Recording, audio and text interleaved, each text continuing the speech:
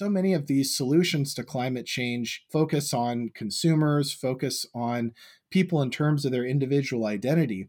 Yet if we're going to make it through extreme weather events and an increased frequency, if we're going to make it through seasonal changes that are disruptive to our food system, to supply chains, and any number of other climate change impacts, we need to be more than isolated individuals. We actually need to be larger kinship groups that can support each other, that can provide mutual aid. Hello, everyone. Welcome to the Ecopolitics Podcast, Season 2, Global Ecopolitics. This is a podcast for university students tackling some of the big questions in the field of global environmental politics.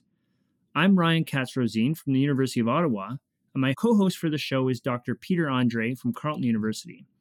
And our guest for today is Dr. Kyle Whyte. Our theme is environmental justice in the Anthropocene.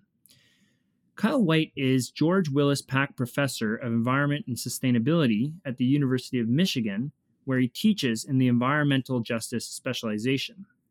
He is also an enrolled member of the citizen Potawatomi Nation. Kyle's research addresses moral and political issues concerning climate policy and Indigenous peoples, the ethics of cooperative relationships between Indigenous peoples and science organizations, and problems of Indigenous justice in public and academic discussions of food sovereignty, environmental justice, and the Anthropocene. And we hope to touch upon many of these themes in our conversation with Kyle today. Kyle is also the first American guest on our Global Ecopolitics podcast for this season, Season 2. So we want to get his take on environmental policy under the Biden administration at this critical historical juncture in time. So without further ado, welcome to the Ecopolitics podcast, Kyle. Great and good to be in conversation with you, Ryan and Peter. Fantastic. So given how much we want to cover, we're just going to turn it right over to Peter to get into the first question. So Peter, what do you have for Kyle? Okay, thanks, Ryan. Kyle, I'd like to begin by asking you a bit about your background. When we've interviewed Indigenous scholars in the past, they often begin by talking about who they are, their nation, their tribe, sometimes a specific clan, as well as where they're from, their nation's home on this planet. And my sense is that this identity and the responsibilities that go with it are really important to how Indigenous peoples understand themselves and their place in this world. I have to say, I'm also left with a feeling that this is something that those of us who don't identify as Indigenous should probably be more self-consciously reflective about. We all have a history, an identity, and a place in this world, but we're not all equally good at recognizing the gifts as well as the burdens of our histories and the responsibilities that go with it. So before our interview, I looked up the history of your people, the Potawatomi Nation. Less than 200 years ago, in 1838, your ancestors were forced at gunpoint to leave your traditional lands near the Great Lakes and march down to what was then called Indian Territory, now Oklahoma, to start anew. What does it mean to be of a place-based people in the context of such dispossession? And how does this relate to the work you find yourself doing these days? Thanks for your question to start us off. So a couple things just about my background and my understanding of indigeneity. So the first thing is I think there's definitely a difference between, what someone means if they say, I'm Potawatomi, and, when they say I'm Indigenous, I think they refer to different aspects of someone's political, social, cultural identities. So, first of all, for me as a Potawatomi person, we're part of the Anishinaabe culture. And so while the particular, band or group or community that I'm from, we relocated from the Great Lakes region, our homeland, as you said, along the Trail of Death and stopped in a number of places, to put it lightly, but then now our home is in Oklahoma. We identify strongly with both our Anishinaabe heritage, as well as with Potawatomi people that still live in our homelands. There's Potawatomi people on both the U.S. and Canada that whether in the First Nations context or tribal context. And we continue our connection and relationship with them. And many folks like myself, we actually work in our homelands and work with Potawatomi and other Anishinaabe people today. So we're a big group, we're a big nation that spans, a lot of different states and provinces and federal jurisdictions. I think that's an important part of what it means, is both a local sense of your particular Potawatomi tribe that you're part of, but also the broader context of our larger nation and our larger group identity. But in terms of like Indigenous, so whereas something like Potawatomi means that one inherits the history, the kinship, the relationship tied to that particular community, the culture, the language, the ancestors. Being Indigenous, I think, more refers to a political identity that's particularly relevant today, because for so many of our people, we've been just overrun by these colonial states, the various corporations that fall under the governance of those states, and we're trying to exercise our political self-determination in a context that's pretty hostile to that. So to be Indigenous is, I think, to participate and have a stake in that identity of struggling to maintain, to advance political self-determination in this context where it seems to be that so many people don't want to acknowledge that, we never gave up our right to self-govern, and we never gave up our right to practice our own cultures and to have our own societies and to engage in our own diplomacy. So I think it's important sometimes, and I don't think there are absolute answers to this, but it's important sometimes to distinguish between what it means to be claimed by a particular Indigenous people like Potawatomi and what it means to assert an Indigenous political identity. That's really helpful, Kyle, and just making that distinction between your nationhood and the political identity, as you understand it, of being Indigenous today. We've talked a little bit about how the Potawatomi Nation was forced to move, and I've heard you make the case in other places where you've talked about this, about how this maybe gives you some insights into what we're all facing in the Anthropocene, where global environmental change is going to be coming fast and furious in the coming decades, and this is an area that you work in. And I just wonder if you can talk a little bit about your people's experience moving environments and how that relates to how you see the challenges that we're all going to be facing in the coming decades. Yeah, absolutely. So Indigenous identities that are tied to migration and are tied to kind of regional and, continental cultures and groups and trading relations, are not often recognized. So for example, colonization wasn't just a process of dispossessing people of like one particular place. A part of colonization that isn't often recognized is that it also worked to destroy regional and continental scale trade relations, or even in some cases, I think for some tribes, sort of overseas trade relationships as well. And so colonization didn't only disrupt, certain intimacies tied to particular places, but also disrupted people's regional identities and intercultural exchange and diplomacy and the creation of kinship relations across different languages and different cultures. And so I think that's important to recognize, that in terms of the Indigenous environmental justice movement, we're not just trying to protect places in a very local sense, but we're also trying to restore, diplomatic relationships that are favorable, and to restore our identities as people that might speak different Indigenous languages and have, different types of social and political relationships across different tribes and different First Nations and different communities.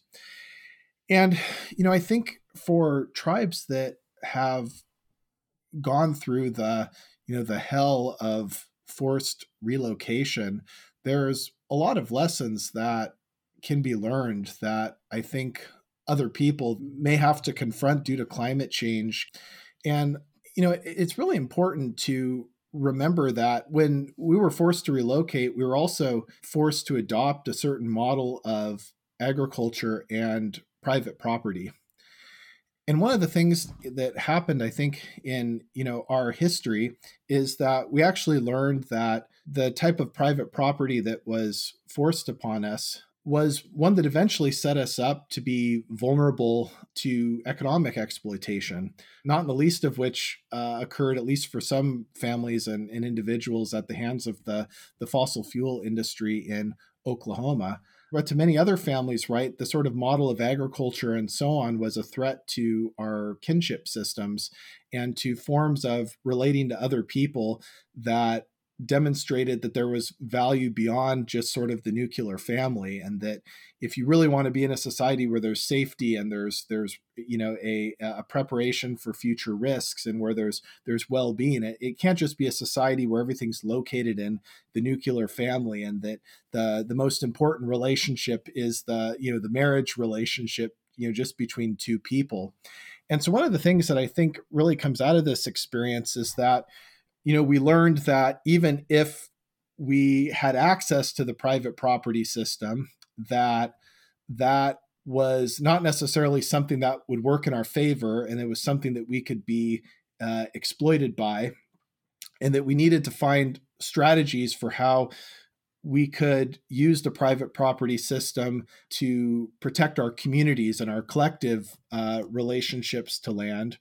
And so I think this is a lesson in terms of some of the solutions we see out there regarding climate change that are just sort of a recapitulation of the same types of capitalist relationships, and that turn on a certain understanding of private property that's really no different from the economic system that got us into this situation that we're in now. And so I think that creates a really good type of skepticism, that just because somebody can create a solution to something that seems to fit within the status quo, that we should be very, very, very skeptical about, buying into that.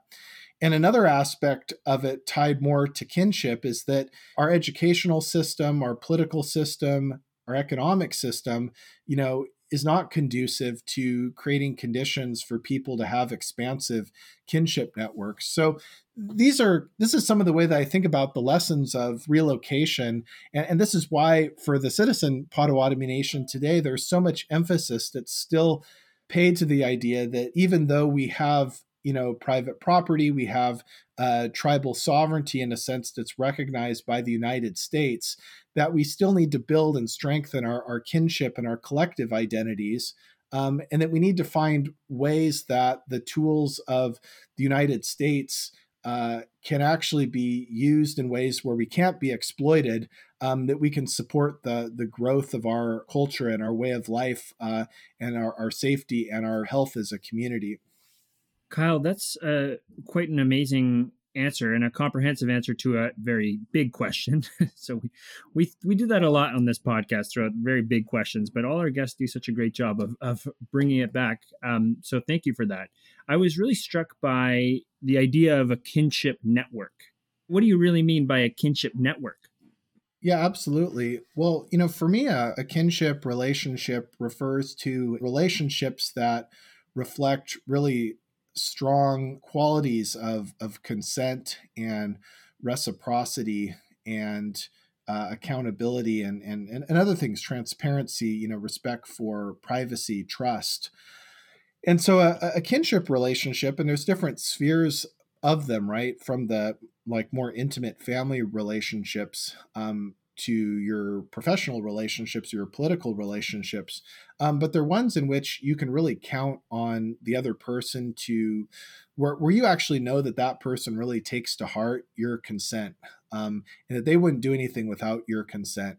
And if they ever had to act quickly on your behalf, there's so much trust there that they would behave correctly. So kinship qualities are ones that really mark relationships that represent not only the very best of our friendships or our cousin relationships or our sibling relationships or our professional relationships, but they're also the ones that we really need when we're trying to adapt to different risks that we face, right? If you have, good kinship relationships, then, you're going to get people that if they find out that there's a health issue on the horizon, they'll tell all their kin. Or if you have an emergency, who do you call? You call your kin when you need help immediately. Now, the problem is that in our current formation in the United States, we're not really taught the importance of kinship. We're kind of taught that our most important relationship is our immediate sort of marital relationship. When you think about a kinship network, where actually you would have extremely valuable relationships with aunts or uncles or cousins, or even in the workplace, you'd cultivate relationships that were really based on consent and trust and so on, then you'd have a stronger network of people, which would mean that you wouldn't just have to rely on, one or two of your very closest, most, intimate friendships or marital or spousal type of relationships. And so for there to be a broad kinship, you need things like ceremonies, you need things like annual activities for people to renew and even establish or strengthen those kinship relationships.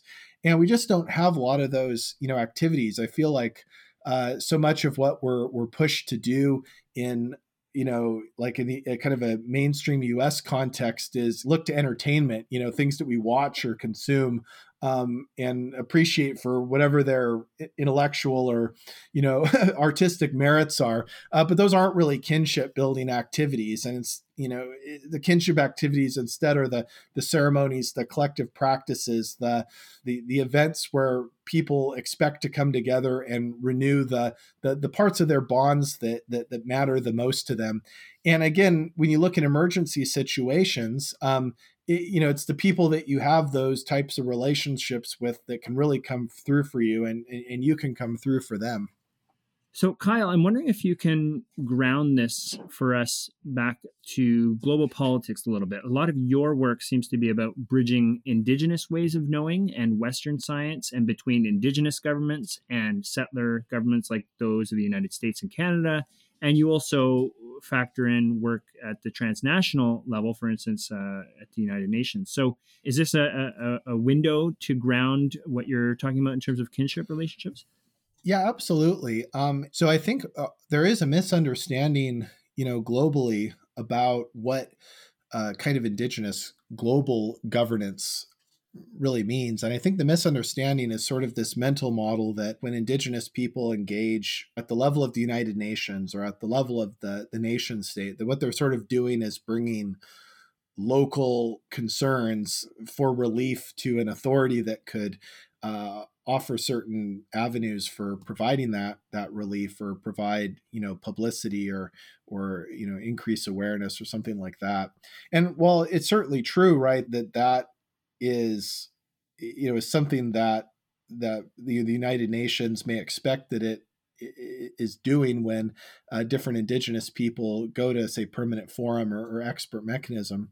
But on the other hand, right, it's important to recall that if we think about the history of our ancestors, we were already people that had local and global identities. We're already involved in advanced trade networks, and Indigenous people were multilingual and had multicultural families. And the more we learn about the history, the more it opens up some things that are not taught that widely in school about just how broad our identities were, and not just through trade, but through other intercultural types of relationships.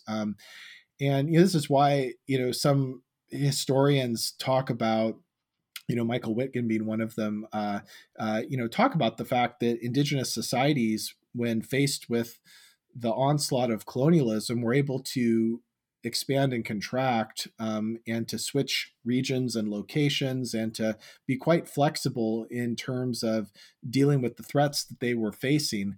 And that's precisely because we had those local and extended kinship networks, and they were ones that were so strong that it allowed us to be able to respond to the horrors of colonialism in ways that protected our communities. And made it possible for at least some of our communities to be able to continue to this day, and we will continue into the future.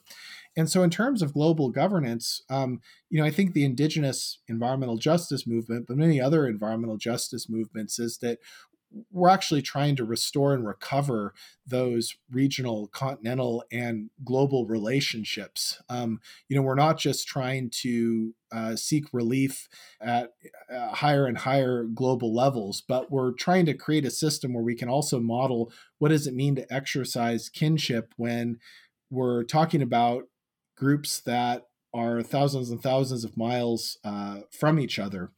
And so, I've been part of efforts to build diplomacy, for example, between Anishinaabe and Maori people, and to find ways to create those global connections so that we can empower our movements, but not just in a sense of like interest-based politics, like we have the same interests, but actually in terms of genuine intercultural understanding and genuine reliance on each other and the development of trust and consent and reciprocity.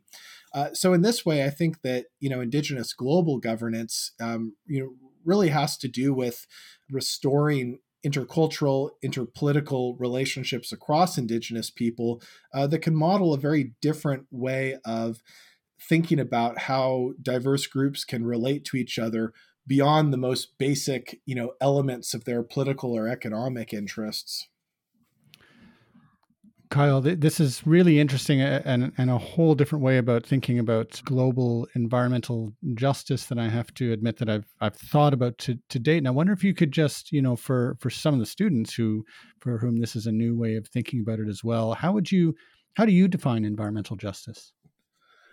Yeah, thanks for your question. I've thought long and hard about the best ways to think about the meaning of environmental justice in thinking through not only Indigenous perspectives but the situations that Indigenous people face. And the way that I've kind of approached it is that for any individual, our sustenance, and by sustenance I don't just mean our basic nutrition and healthcare, but our cultural meaning and our wellness, whether that's a psychological type of wellness or a physical type of wellness. But regardless, whether we have or enjoy any of those things, has to do with the different collectives that we're plugged into, whether a collective is our tribe or a nation, or depending on the culture, right? It could be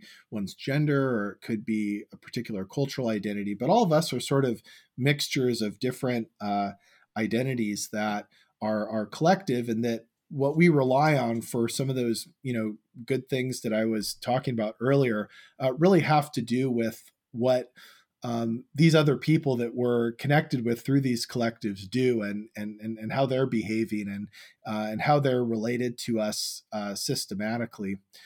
And for a lot of Indigenous people, these collectives are not only human collectives, but are actual ecosystems in a certain sense. So different human and more than human agencies and spiritualities and personalities, and obviously it depends on the culture, right? But there's this idea that what it means to benefit from being a member of a collective has to do with the landed relationships. If you live in an environment where your culture is reflected in how the ecosystem is, and when you practice your culture, you can learn more about the ecosystem and how to protect it, and that the ecosystem provides reciprocal benefits, right? I mean, my cultural activities strengthen the cleanliness of water, then the cleanliness of water is going to affect me directly, but might also affect plants or animals or others that also benefit me.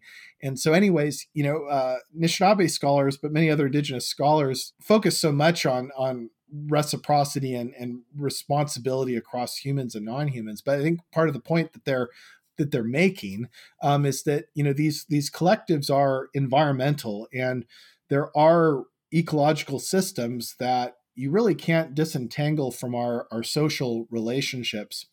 And so in environmental injustice, is basically what happens when, some other collective or some other society or individuals within another collective or society, when they really want something from whatever collective relationships that you have.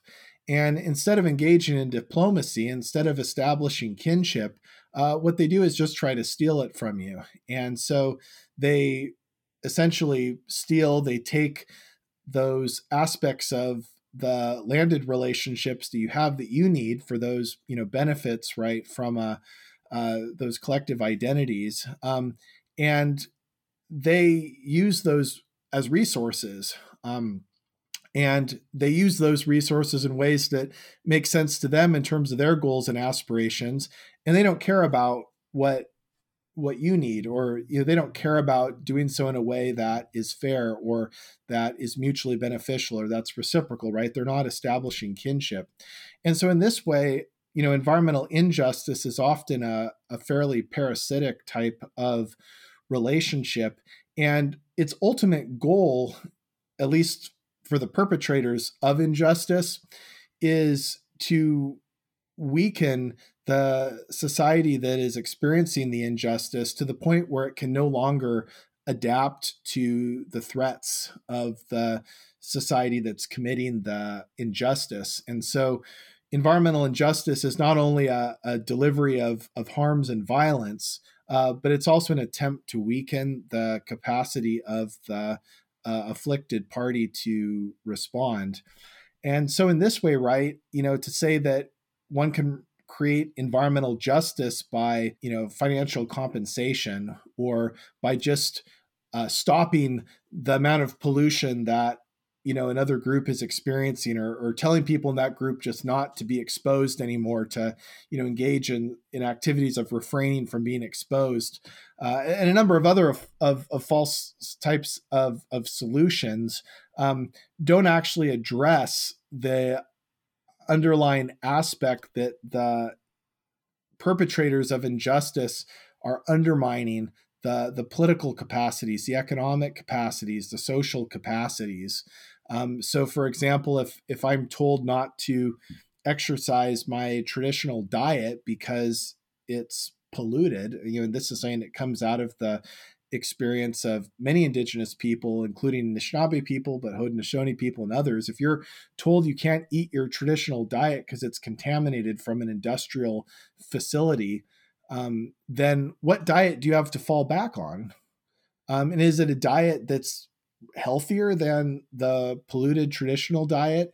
And if you go to that diet, right, eating industrial processed foods you don't get in a traditional way, do you get the family benefits? Do you get the societal benefits of that? Do you get the environmental stewardship that went into that? No, you don't. And so in that way, it's not really a solution, and can set people up for other types of risks and other types of trauma, and no different from other types of issues. I mean, look at the problems with narrow definitions of the environment. So the Indigenous climate justice movement has pointed out, and you see this with the one of the key issues raised with the Keystone XL, is that it wasn't just about the fact that, the tar sands is a source of dirty energy. That's one aspect of it, but it's tied to human trafficking and to sexual violence and to a lack of consultation that reflects Indigenous consent. It's tied to all these other issues. It's not an issue where you can just narrow in on a few environmental impacts. So that, to actually address the true injustice, you have to address, patriarchy, and you have to address exploitation. You have to address a lack of respect for Indigenous consent. It's not just about stopping the dirty energy industries. And a society, right, where people live in fear that they're going to be abused, when they live in fear that they're going to be severely economically exploited, if they live in fear that they are not going to be consulted, that's not a society that is in a position where it can adapt to and respond to risks that are coming its way, and it can fend off colonial violence. So, Kyle, the way you're talking about collectives, reciprocity, kinship, and how central that is to Indigenous culture and to Indigenous ways of understanding the world. And then tying that into environmental injustices and how these are collective attacks that undermine the resilience of collectives and communities and cultures, or seek to undermine. But I think you've also pointed out, certainly in terms of Indigenous cultures, there's an enormous amount of resilience there. And we've seen really in the last number of years a real resurgence. And one of the places that we see Indigenous activism so strongly is around the environment. And so I want to ask you a question. There was an article that I shared with you and that my students recently read on Indigenous blockades. It was written by a non-Indigenous author. It was published in the International Indigenous Policy Journal. It's called "I Could Turn You to Stone: Indigenous Blockades in an Age of Climate Change." And in this piece, Patrick Canning of Vancouver Island University basically argues that non-Indigenous people and governments need to start taking seriously the UN Declaration on the Rights of Indigenous People, making rapid headway to protect both Indigenous rights and the environment in the face of the climate crisis and other environmental crises. Or else they risk sort of a never-ending series of blockades as Indigenous people stand up against the destruction of the human and the more than human worlds by capitalism and all the forces that are up against the world right now. My take on this, I appreciate the argument being made by a settler to settler governments, but I also wonder if this is putting a lot of onus on people often most marginalized within Western culture to now stand up against it. So I wonder what your thought is on the role that Indigenous people are increasingly being asked to play, it seems, by environmentalists in these kind of conflicts, often putting their lives and their own livelihoods on the line. Yeah, the issue you raise in the question is one that I definitely have to deal with in a lot of different ways. I feel that, and I don't necessarily know in its most recent form, when it started, but there's kind of been this emphasis that like the main kind of vehicle of Indigenous resistance is the blockade. And, there's a couple of reasons I think to be kind of skeptical about, I don't know, I guess a certain way of, of talking about that. So for example, if somebody visits, an Indigenous blockade, it's probably the case that the Indigenous people that are, from the affected communities, probably don't refer to what they're doing as a blockade. And if you ask them what they're doing, obviously in the case of Standing Rock against the Dakota Access Pipeline, famously referring to themselves as water protectors, and that also had a gender dimension, to it as well, in terms of the activists being women, Two-Spirit people, and and other aspects of gender as well, as it's connected to human relationships with water and protectorship of water. And again, all of those speak to origin stories, to numerous cultural traditions and ceremonies and memories that people have. And then if you ask individuals that are at a blockade, well, is all that you do is blockade? They would say, well, no. I mean, and they'd unpack whole histories of work that they do at the cultural level, at the policy level, at the legal level, at the educational level, at the level of the arts, and so a blockade is one piece among, entire life histories where, individuals have pursued change and transformation in a colonially hostile environment. And so in this way, I think it's important that even though blockades seem to invoke a certain type of awareness of Indigenous power and resistance, that there's so many other, legal reforms, social reforms, educational reforms that Indigenous people have advocated for, and that actually all of those reforms need to keep going if something like consent is even going to be possible. Because, consent is, and especially if we're thinking about it in a kinship model, it's one thing to be forced to respect somebody's consent. It's another thing to actually be in a society where consent is valued. And so we know that there are certain struggles with getting nation states to truly honor at the regulatory level the UN Declaration of the Rights of Indigenous people.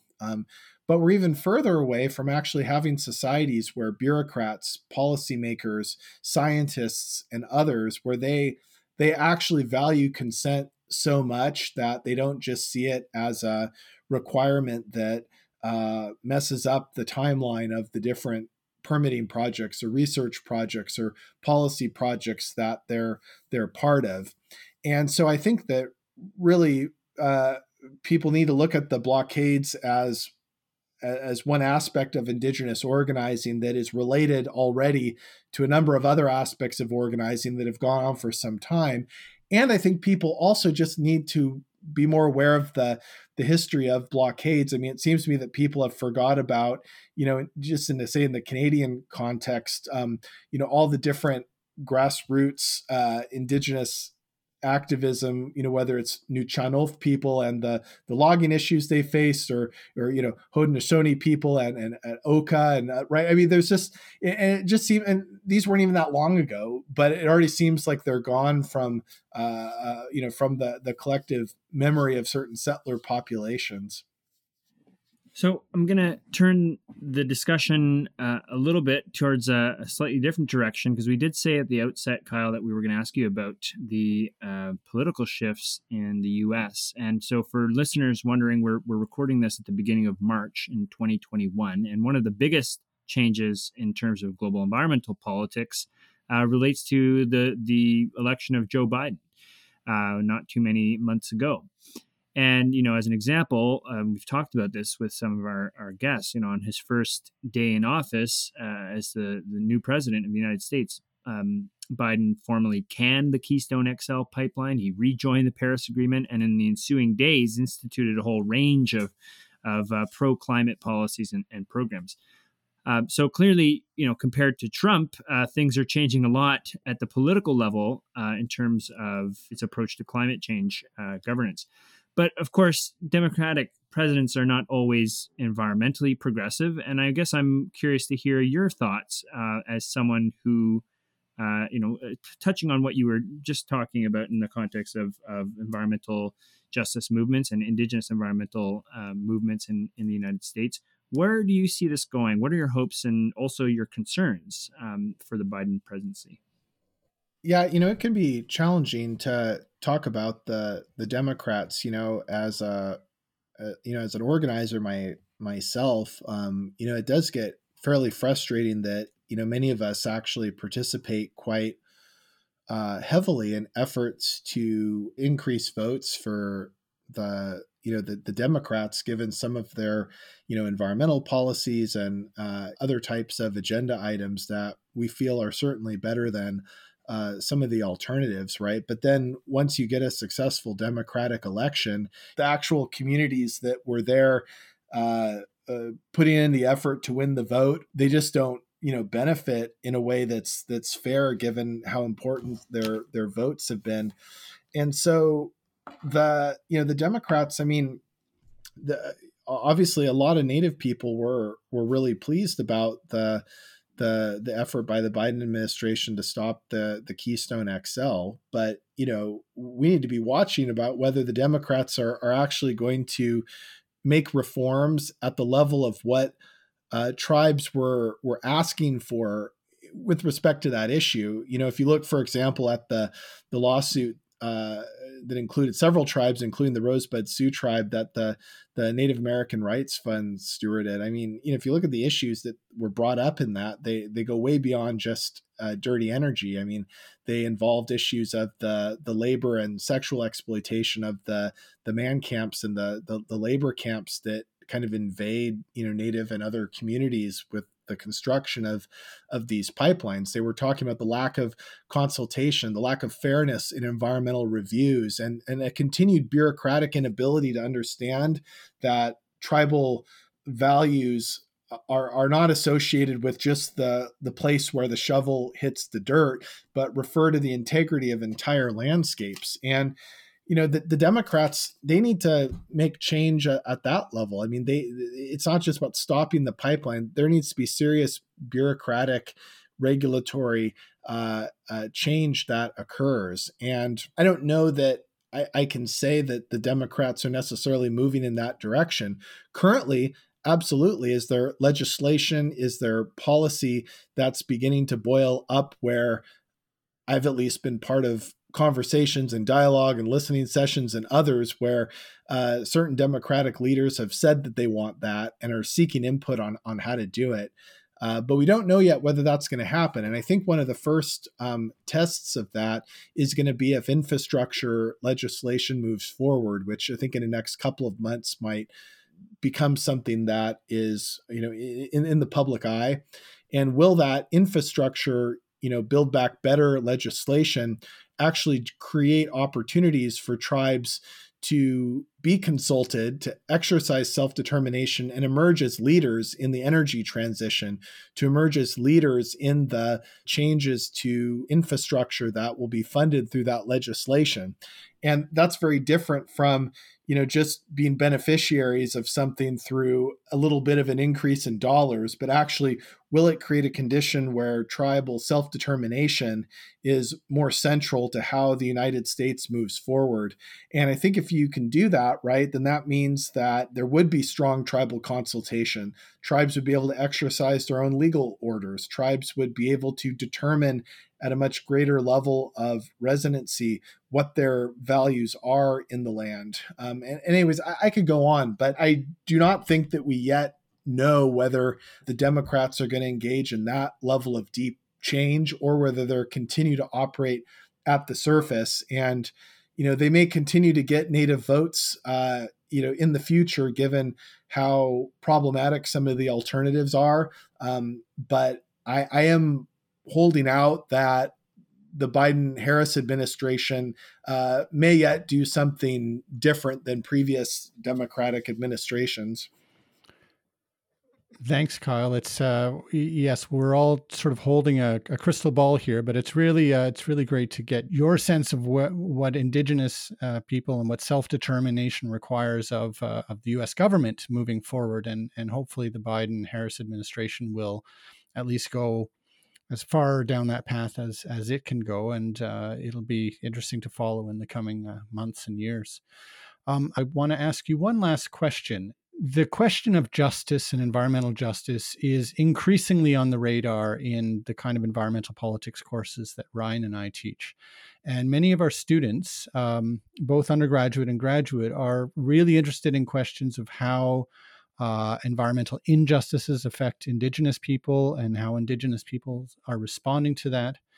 When non-Indigenous students approach these questions, what's the guidance that you might give about how to do it respectfully and maybe what not to do, either in primary research working with Indigenous students, or even in general writing on Indigenous cases in their papers and so on? What should students be paying attention to?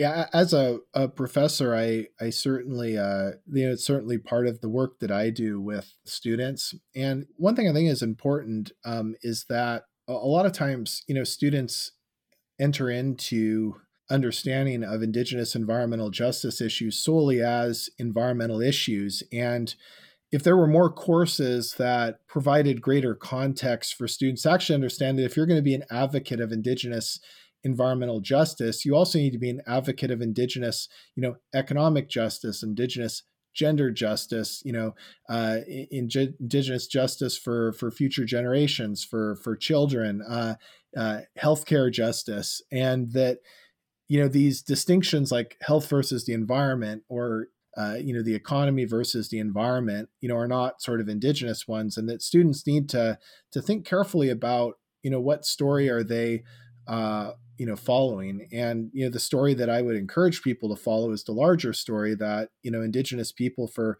generations have been working to recover and advance our governance at a lot of different levels, the cultural level, the social level, the economic level, the political level, and that students need to realize that they, need to be part of that long haul and need to think about what they're doing at different levels and not simply focus on the particular media that they initially got their information from, like, environment or economics. Another thing that's important is that oftentimes, I think students think that the main way that they can, if they're non-Indigenous, they think, the main way that they can support Indigenous struggles is by somehow being a part of those exact struggles, and then they wonder about ethical questions of their involvement, or whether they have a savior complex. And I would actually encourage folks to and I guess this is kind of a kinship way of thinking about it, right? Is that in a lot of Indigenous struggles, you have Indigenous community members that they're trying to protect their families, their societies, their cultures, and so on. They're taking great risk to do so. But if you're not Indigenous, who's your family, and what's the society that you come from? And if they're not people that are needing of protection, maybe they're people that are part of the problem. And what can you actually do with an understanding of what Indigenous people are saying and what they're communicating? But what can you do to change your own politics back home? For students, it's really important to think, is your interest in participating in Indigenous struggle really an evasion of what might be responsibilities that one is better placed to do because it could be working with your own people? And I'd also say that for Native folks, I mean, we've had to learn a foreign system to survive and to sustain ourselves. Nobody taught us how the Indian Act worked, or how the U.S. treaty system would work. Nobody taught us that. We had to learn from the bottom up. And, that's why a lot of, I think, Native folks, but also a lot of, people of color in the US and Canada get frustrated when students ask about, well, how can I be a good ally? Because, one, we're still trying to work out, obviously what success looks like, and what the solutions are. And there certainly aren't kind of answers like, oh, this is what you do. And if we all did it, we'd be fine. It's also the case that in our learning process, I mean, we're starting from the bottom, where we have to figure out creatively how to survive and sustain our communities. And I think, for someone to say that they are an ally, like genuinely, they have to be part of that struggle, and they have to take up the challenges, they have to take up the burdens, and they need to do it in a way that shows that they have that grit, right? And so, this is why I think sometimes students are too quick to say that they're an ally. I think, like I said earlier, first people need to interrogate who they really are, and who their community ties are, and what's preventing them from operating on those particular relationships. And if people don't feel that they are kinship relationships, then what would it take to make them into kinship relations where there is consent and reciprocity? And so I think those types of things would go a long way towards supporting Indigenous causes, and to supporting Indigenous well-being. Kyle, I think that last point about thinking about who we are, who we really are, and where we come from is a good point to end. And it brings us back to the beginning, where you shared a little bit about your own background and where you're coming from and how that shapes your perspective. So you've been extremely generous with us and sharing your expertise. You started off by talking about the difference between being Indigenous as a sort of a political identity and being a member of a given Indigenous nation. And I thought that was really interesting. I appreciated your discussion about colonization as this fundamentally disruptive force, not just in terms of territorial disruption, but also disrupting cultural and political economic forms of interregional relationships. And you also talked at length about kinship networks, which seems really central and really was formative for me, learning about that and hearing about that from you. And the model that I think kinship networks might offer in terms of confronting looming global environmental challenges. So I really appreciated this discussion. Of course, that wasn't all. We talked about environmental justice and also how students and settler allies might engage with some of these issues in their own research. And of course, your hopes and concerns for a new democratic president. So there was a lot there, but Kyle, thank you so much for joining us in this conversation. Great. And thanks for hosting me, Ryan and Peter. I appreciate the chance to connect with you all and the students and others in your community. Well, it was our pleasure. So I'm going to close out here with a reminder that the podcast is made available under a Creative Commons License 2.0. So we just ask that you provide appropriate attribution if you use the podcast, but please do use it. Follow us on Twitter at EcoPoliticsP with a capital P, and get in touch. Our website is ecopoliticspodcast.ca.